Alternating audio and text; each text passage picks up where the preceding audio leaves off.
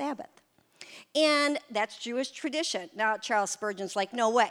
The Bible scholars are like, no way. It talks about enemies. It talks about instruments. No way.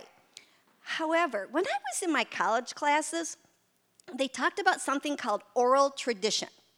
Now, oral tradition is when all like stories and stuff are passed down orally. And so I kind of wonder if the Jewish tradition is saying, maybe Adam said some of these things. All right, so put that in the back of your mind. I want you to see, I'm looking at dividing, not yet, I'm looking at dividing this Psalm 92 into 4 parts. But the first part, it's really, I want us to think about something about Adam. Sometimes my imagination, this is why I was so good teaching 4th graders, because I could go into the world of imagination, no problem. And so I kind of sat there and I thought to myself, what do you mean, Adam? Adam, I never think about Adam very much at all. We think about everyone else, not Adam. And then the Sabbath, and the first Sabbath. And I thought, what happened on the first Sabbath? What was going on the first Sabbath? And what did they talk about? What did God and Adam and Eve talk about? Thoughts? Anybody want to share? What do you think God and Adam and Eve talked about on the first Sabbath? Because my dad would have slept on the first Sabbath, okay? I don't know about the rest of you. I was brought up, you sleep. But God doesn't sleep, remember? So what did they talk about? Oh, the beauty of creation. Okay? Anyone else wanna? I like it, Tom. I like it. All right, let's go. I put, this is the manner giving thanks and the reason for giving thanks. So can you turn to Psalm 92:1? Let's just look. Okay, let's read that first verse again. It is good to give thanks to the Lord and to sing praises to your name on Most High. I kind of thought to myself, I wonder if Adam said that. I wonder if he kind of, through the years kind of talked about how good. And the reason I thought that is because I thought, well, what would they have talked about? Here's Adam. Where am I? What is this? What is this all about? I can't imagine the amazing feeling of Adam and Eve looking around and seeing what? You and I just take it all in every day. This is like, and they're seeing it as an adult. It's not like a little kid. They're seeing it as an adult. And so I kind of imagine this. This is how I thought of it, Tom. So I'm kind of going with you there. Okay, so, the next slide I think I share about creation. All right, the days of creation. So God says to Adam, yeah, I know, look at all this. Isn't this pretty cool? Yeah. You know what? On the first day, I created day and night. And I'm like looking at it all, and I said, this is good. I saw it is good. And the second day, I separated the earth from the heaven. Now, if you look in the Bible, it does not say that God said, I saw it was good. He doesn't say that on the second day. The theory out there is, of theologians, is they think, well, maybe it's because he didn't create anything. He just took what was already created and separated it, okay? Could be. We'll ask God when we get up to heaven, okay? But for now, we'll just say, okay. All right, day 3, Adam, I made the dry ground and plants, and I saw it was good. Adam, I made the sun, moon, and stars, and I saw it was good. Adam, I made the bird and sea and creatures, and I saw it was good. Adam, I made land animals, humans, and I saw everything, and I said, it was very good. Adam must have sat there and heard one word. One word, Jesse. Good. And so, can you go back to that verse, Psalm 92:1? It is good to give thanks to the Lord. Adam's like, how can it not be? Everything around me is good. This is good. And so, it's like he's like looking at everything and saying, wow. I looked up, what are the benefits, though? Well, let's back up. Let's look at something. It's called, in poetry, you've got your first line and then the second line. So it is good to give thanks to the Lord. Do you see that? Unfortunately, the second line is broken into two parts. And to sing praises to your name, O Most High. That's the second line. And it is saying the same thing as the first line. We call that Hebrew parallelism. And what the author did, and really, when you read anything, this is what I would always tell my students. It's you, the author of the book, and the character sitting down having coffee. Okay? So let's have coffee. What is the author saying to you? He's saying the same thing. If it's parallelism, the same thing he said in the second verse is what he was saying in the first verse. Do you know when we sing praises, when we worship, it's good to give thanks to the Lord. We're giving thanks to the Lord when we sing and worship. This morning, I just kept thinking on that. The whole time, God, we're just giving thanks to you. We're giving thanks. So, why is it good? I'm going to back up even more. What's the benefit to giving thanks to the Lord? It's good. It says, the author says, it's good for you to give thanks. So why is it good? I looked this up, and this woman had 12 reasons. I'm going to give you 6. It said that gratitude opens our spiritual eyes. Giving thanks to God helps us sense his presence. It gives us supernatural peace. Helps us to be content. It draws us closer to God. It's the path to joy, and it helps us believe that us not to believe the lies of the enemy. So these are why it's good. But then, why do we? I sat down and I said, God, well, that's really good. But God, he always takes a couple days when he answers my prayers. I don't know about you. Some people, it just seems like, bam, right away they get their prayer answered. And I'll ask him questions all the time. All the time. One time I said to God, did I just see you roll your eyes? Okay, so, it is just like constant with him and me. And I said, okay, so why is it, should I be thankful? What is it about you that makes me want to be thankful?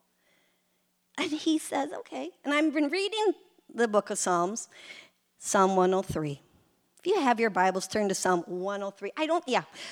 Verses 3 through 9. It's such a great psalm. I love it. I am in love with the Psalms. Okay, they are just so spot on. But Psalm 103, if you're starting to feel like, what the deal? What's going on with my life, with the world, everything? Turn to Psalm 103, verse 3. He forgives all your iniquities. He heals all your diseases. He redeems your life from destruction. He crowns you with loving kindness and tender mercies. He satisfies your mouth with good things. So, by the way, that word good, do you know that's in the Bible over 800 times, the word good? So that your youth is renewed like the eagles. The Lord executes righteousness and justice for all who are oppressed. He made known his ways to Moses, so forth and so forth. I can keep reading and reading. It's all what makes God good. God is good. So let's go back to verse 1 again, Marvin. It is good. Why? Because he did this. He is good. To sing praises, it gets me closer to him when I am thanking God, when I'm singing praises. It's making my spiritual eyes open. It's so good. It's so good. It's like Adam. We have to get to that point of thinking like Adam. Wow, this is so good. All right, so then, let's read verse 2. It says, to declare your loving kindness in the morning and your faithfulness every night. All right. So there's this thing out there. It's called, let's see if I can pronounce it, neuroplasticity. I did it. Okay, so it's the brain's ability to reorganize, restructure at a cellular level. So in other words, like, I get overwhelmed or something, and the brain's like, and it needs a new neural pathway, okay? And I get new neural pathways by doing new things and changes in my life.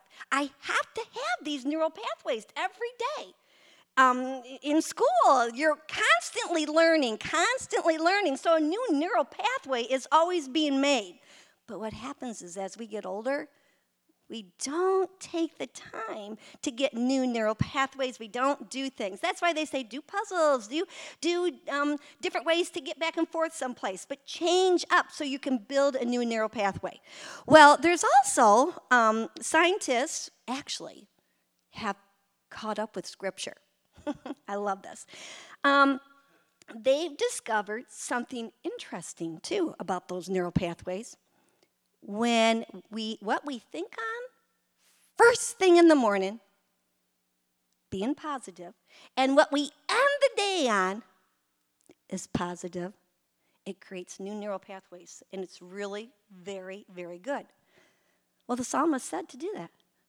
Declare your loving kindness in the morning and your faithfulness every night. So in the morning, first thing in the morning, you get up, watch.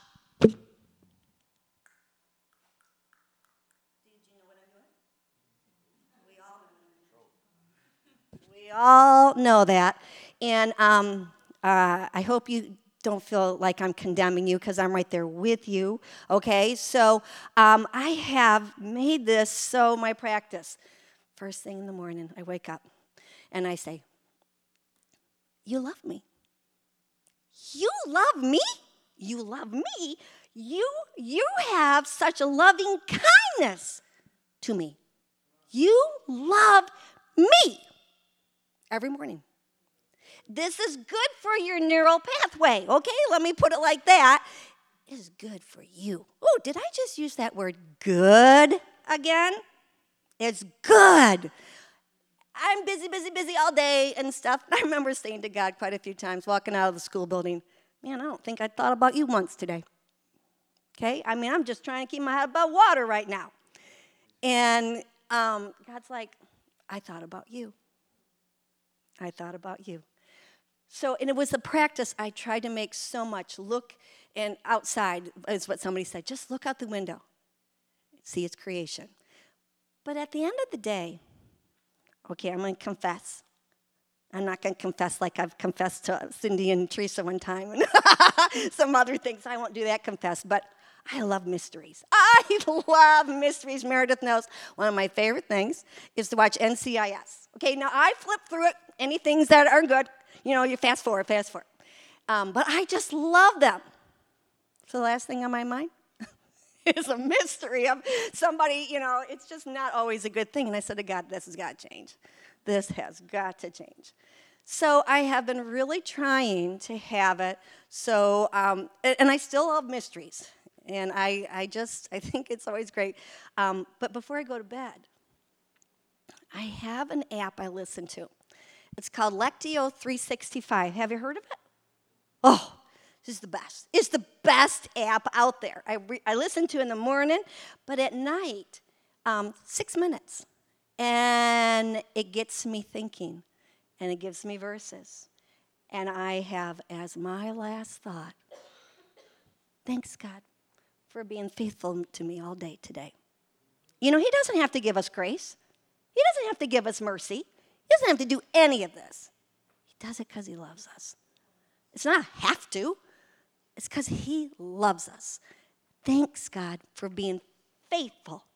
So give it a try. See what happens. Takes like 21 days, I think, for a new habit to start. But see what happens to your thoughts during the day. When you start off first thing in the morning, and you end the last thing on him. All right, so, that took too long. All right, let's go. Okay, next one. Oh, this is so funny. I had to quick put this in. On an instrument of 10 strings, on the lute and on the harp with harmonious sound. Okay, so yeah, we know all instruments. Did you know 10-string instrument, or harps, or the Ethiopian people have a special instrument. Here's ours. We carry it around every day. Watch. 2, 4, 6, 8. Mouth is 9. Harp is 10. 10-string instrument. We are a 10-stringed instrument that we are praising God all day long. Yes! There goes one. I'm moving. I'm doing another string. My heart's moving. Everything. I'm a 10-string instrument being used by God all the time. All right. So now, next one, 92:4. For you, Lord, have made me glad through your work.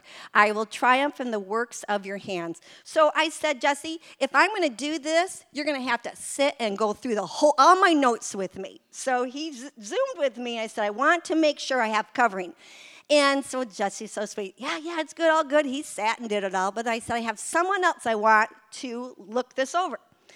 It's actually Melissa's grandfather. Did you know that my daughter dated Melissa's brother for 4 years in high school? That's why I know Melissa so well. And and her family is a very important family to me, and all the way to her grandparents, all right? So I spend time with her grandparents. I said, Roscoe, I'm going to do this, but I want you to look this over. He looked it all over, and then I came over, and he said, okay, I'm going to go be a little picky here with things. And he said, did you notice something, Sandy? He said, did you notice that the word work is singular, and then it's plural? Works? And I said, oh, no, I did not really pay attention to that.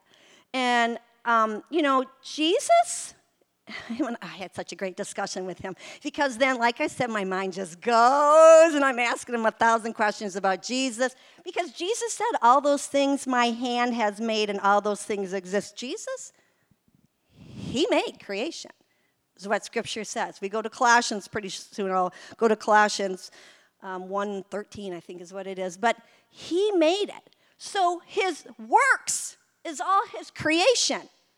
That's what he's talking about. But then Roscoe said the word work is like just the whole thing of everything. And so I looked that up and I studied that more and I said, no, it's a little bit more.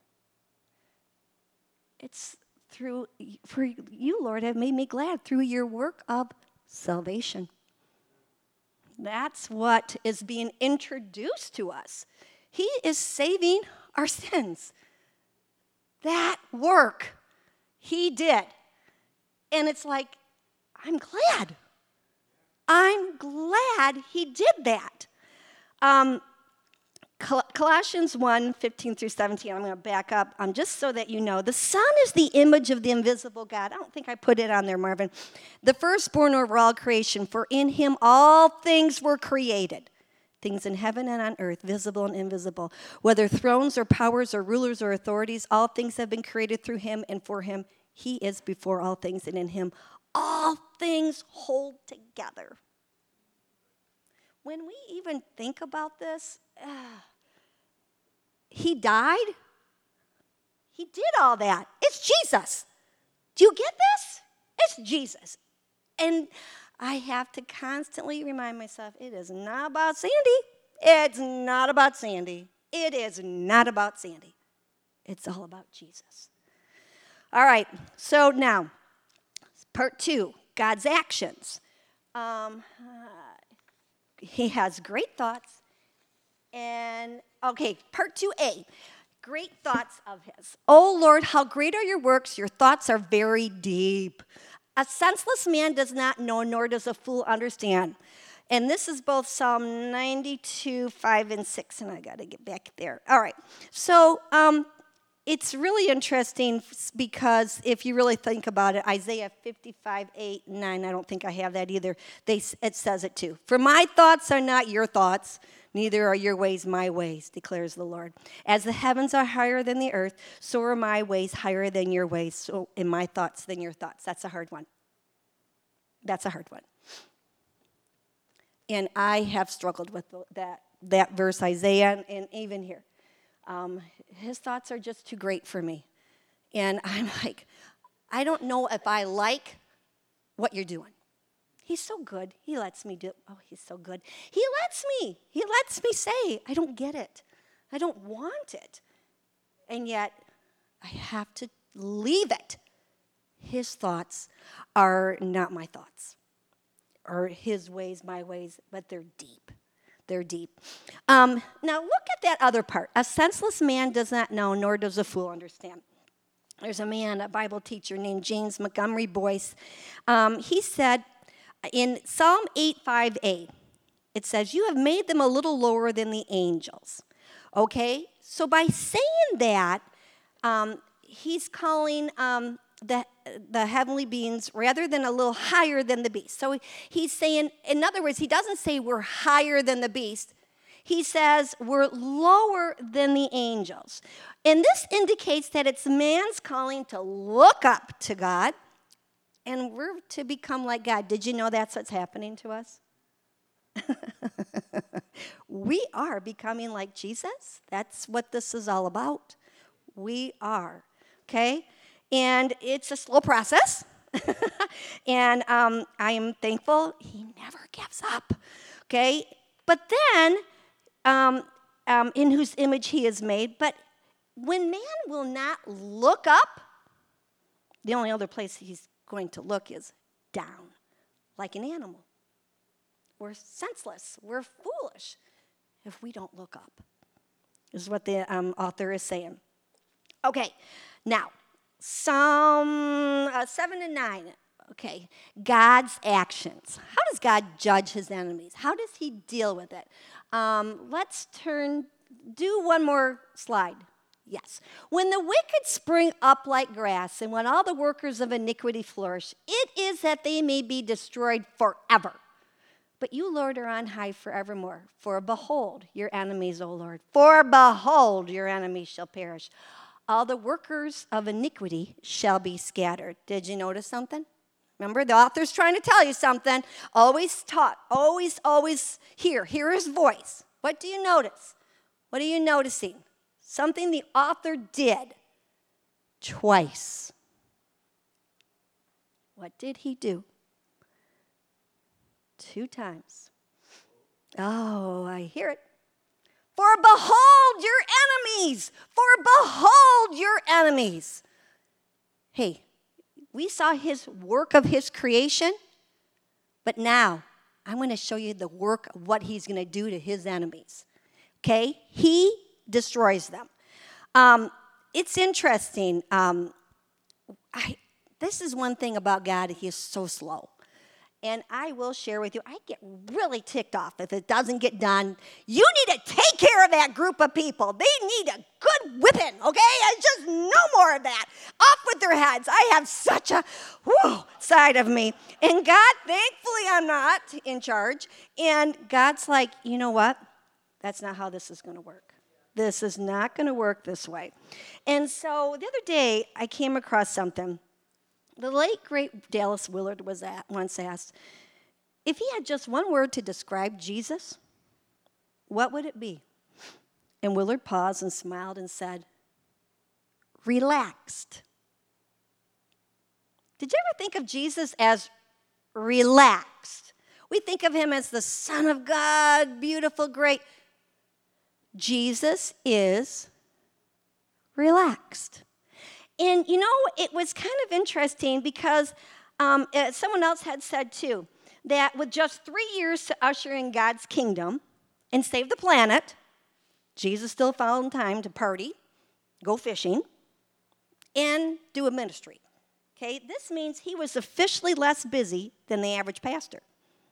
Jesus is not overwhelmed by the evil in our world. In fact, Hebrews 1:3 says, the Son is the radiance of God's glory and the exact representation of his being, sustaining all things by his powerful word. After he had provided purification for sins, what did he do? He sat down, relaxed, at the right hand of the majesty in heaven. He's relaxed because you know why? It's finished. He tells me this all the time. Sandy, it's finished. I did it. It's all done. Now, will you trust me? Ooh, there's the big word. Will you trust me? It's finished. Oh, I can be relaxed. I really can. He is relaxed. He's just loving. He is just loving on us all the time. All right, part 3.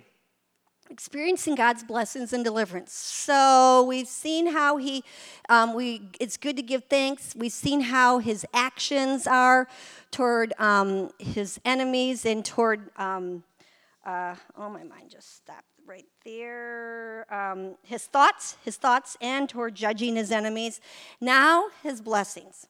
The next one, 10 and 11. But my horn you have exalted like a wild ox. I've been anointed with fresh oil. My eye also has seen my desire on my enemies. My ears hear my desire on the wicked who rise up against me. I love this because it's just right there with me, okay?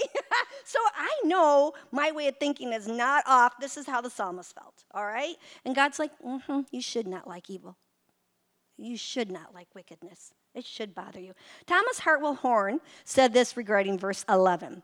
It's intended to express an assurance of faith, a humble confidence in the promises of God, that our efforts shall at length be crowned with victory over everything which resisted and opposed itself, and that the day is coming when we shall view all the enemies of our salvation dead at our feet. All right, part 4. One more part. Now, God makes the righteous flourish. The righteous shall flourish like a palm tree. He shall grow like a cedar in Lebanon. Those who are planted in the house of the Lord shall flourish in the courts of our God. He's doing a comparison. Okay, so when your author compares you or someone to something else, you've got to see what he's doing. And he has compared humans to a palm tree. And a palm tree, so first you have to get to know, what does a palm tree do? What makes it so important? A palm tree, whoops, wrong page. A palm tree has to be in the right environment, okay? It needs plenty of support on its sides, and it needs to be pruned, and it also needs to be flexible, bends around and resilient during those harsh conditions of heavy storms. So how does that relate to us? Remember, what's the author trying to tell us here? Well, first off, and I love it, Melissa's grandma said to me, Sandy, make sure you say, though, before anything, you can't flourish unless you have a relationship with Jesus. The Holy Spirit has to be in your life. And I'm like, oh, you're right. We need this one-on-one relationship with our Creator, His Holy Spirit.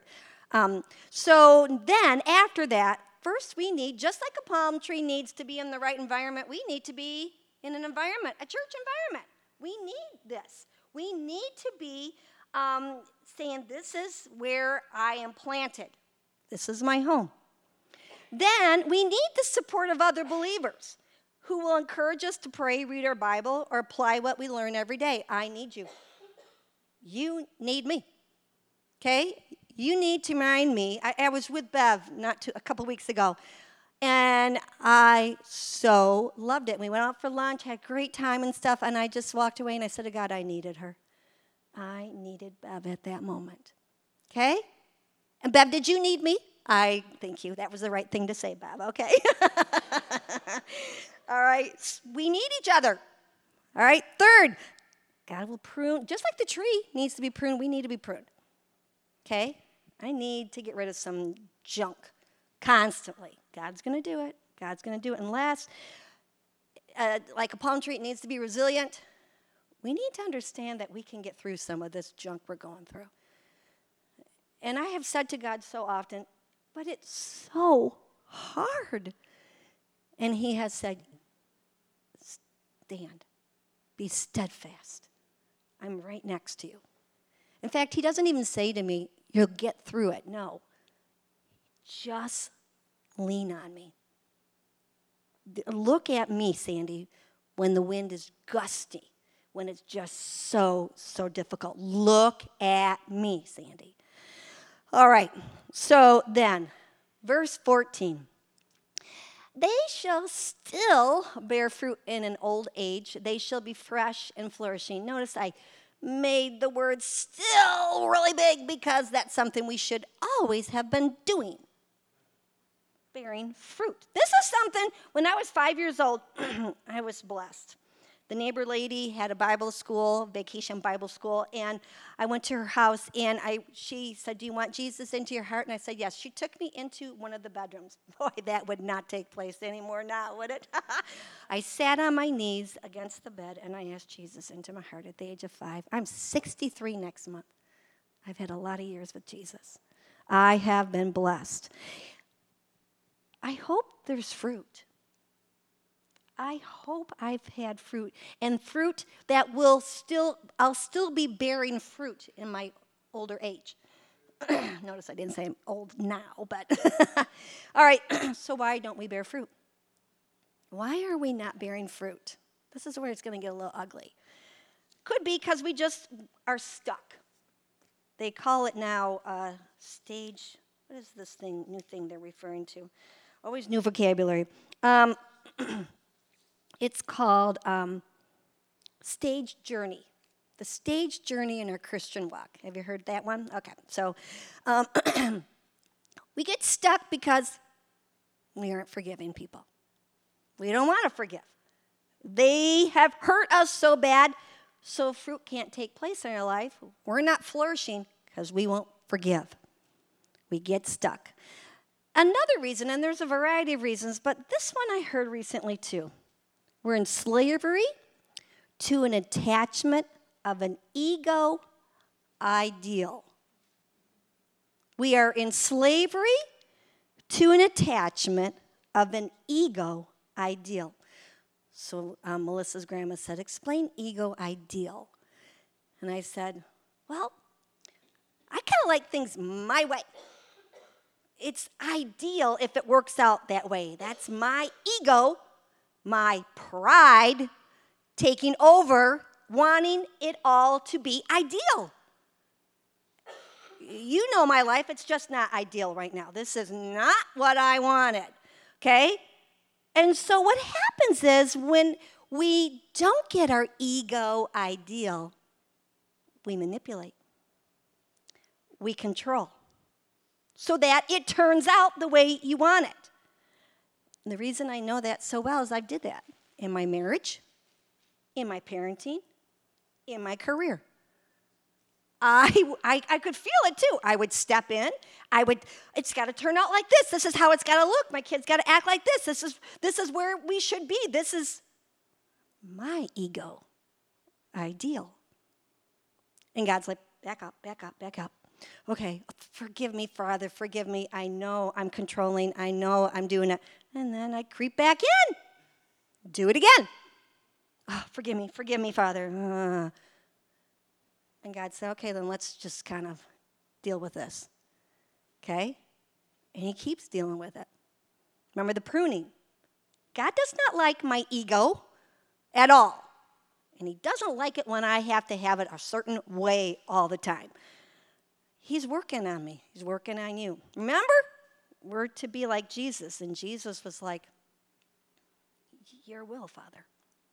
Your will. I just had something happen the other day. And I said to God, I prayed to you.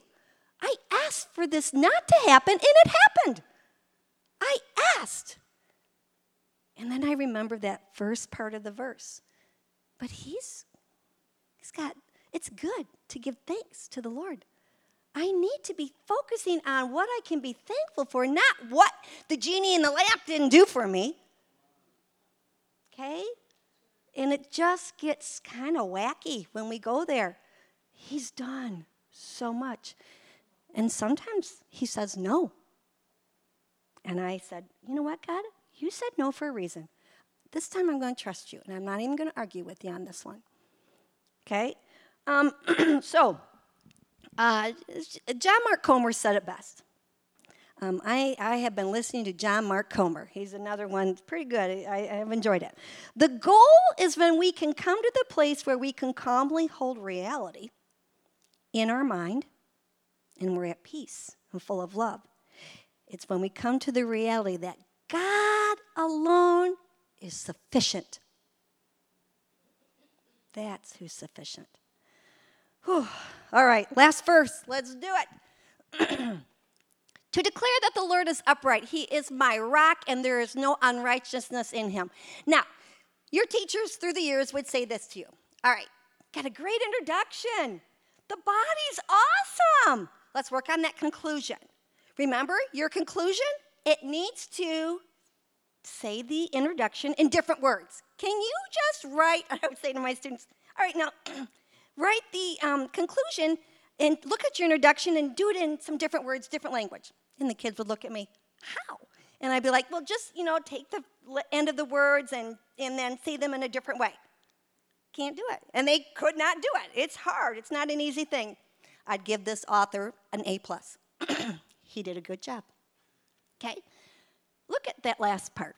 And there is no unrighteousness in him. What does that mean? Ooh! If there's no unrighteousness in him, Lori got it. He's good. Let's go back to the beginning. There's Marvin. He's going with me. It is good to give thanks to the Lord because he is good. There's no unrighteousness. There's no evil. There's no evil. There's no evil in God. He's good. This whole thing is reminding us he's good. He's a good God, and we can trust him. We don't have to worry. He's relaxed. He is there for us, and he is good. Okay? Do you want me to pray? Do you want me? Yeah? Oh, he said it's good if I pray. Okay. Father, man, let us look at Psalm 92 in a different way, in the way that you wanted the author, because you inspired the author. You talked to the author, and most likely it was David, but whoever it was, God, I get why they read this verse every Sabbath. It is good for us to give thanks. It is good that you're going to take care of everything and that you are in control. Thank you, God. In your name, amen. Oops, sorry. Thank her for bringing that.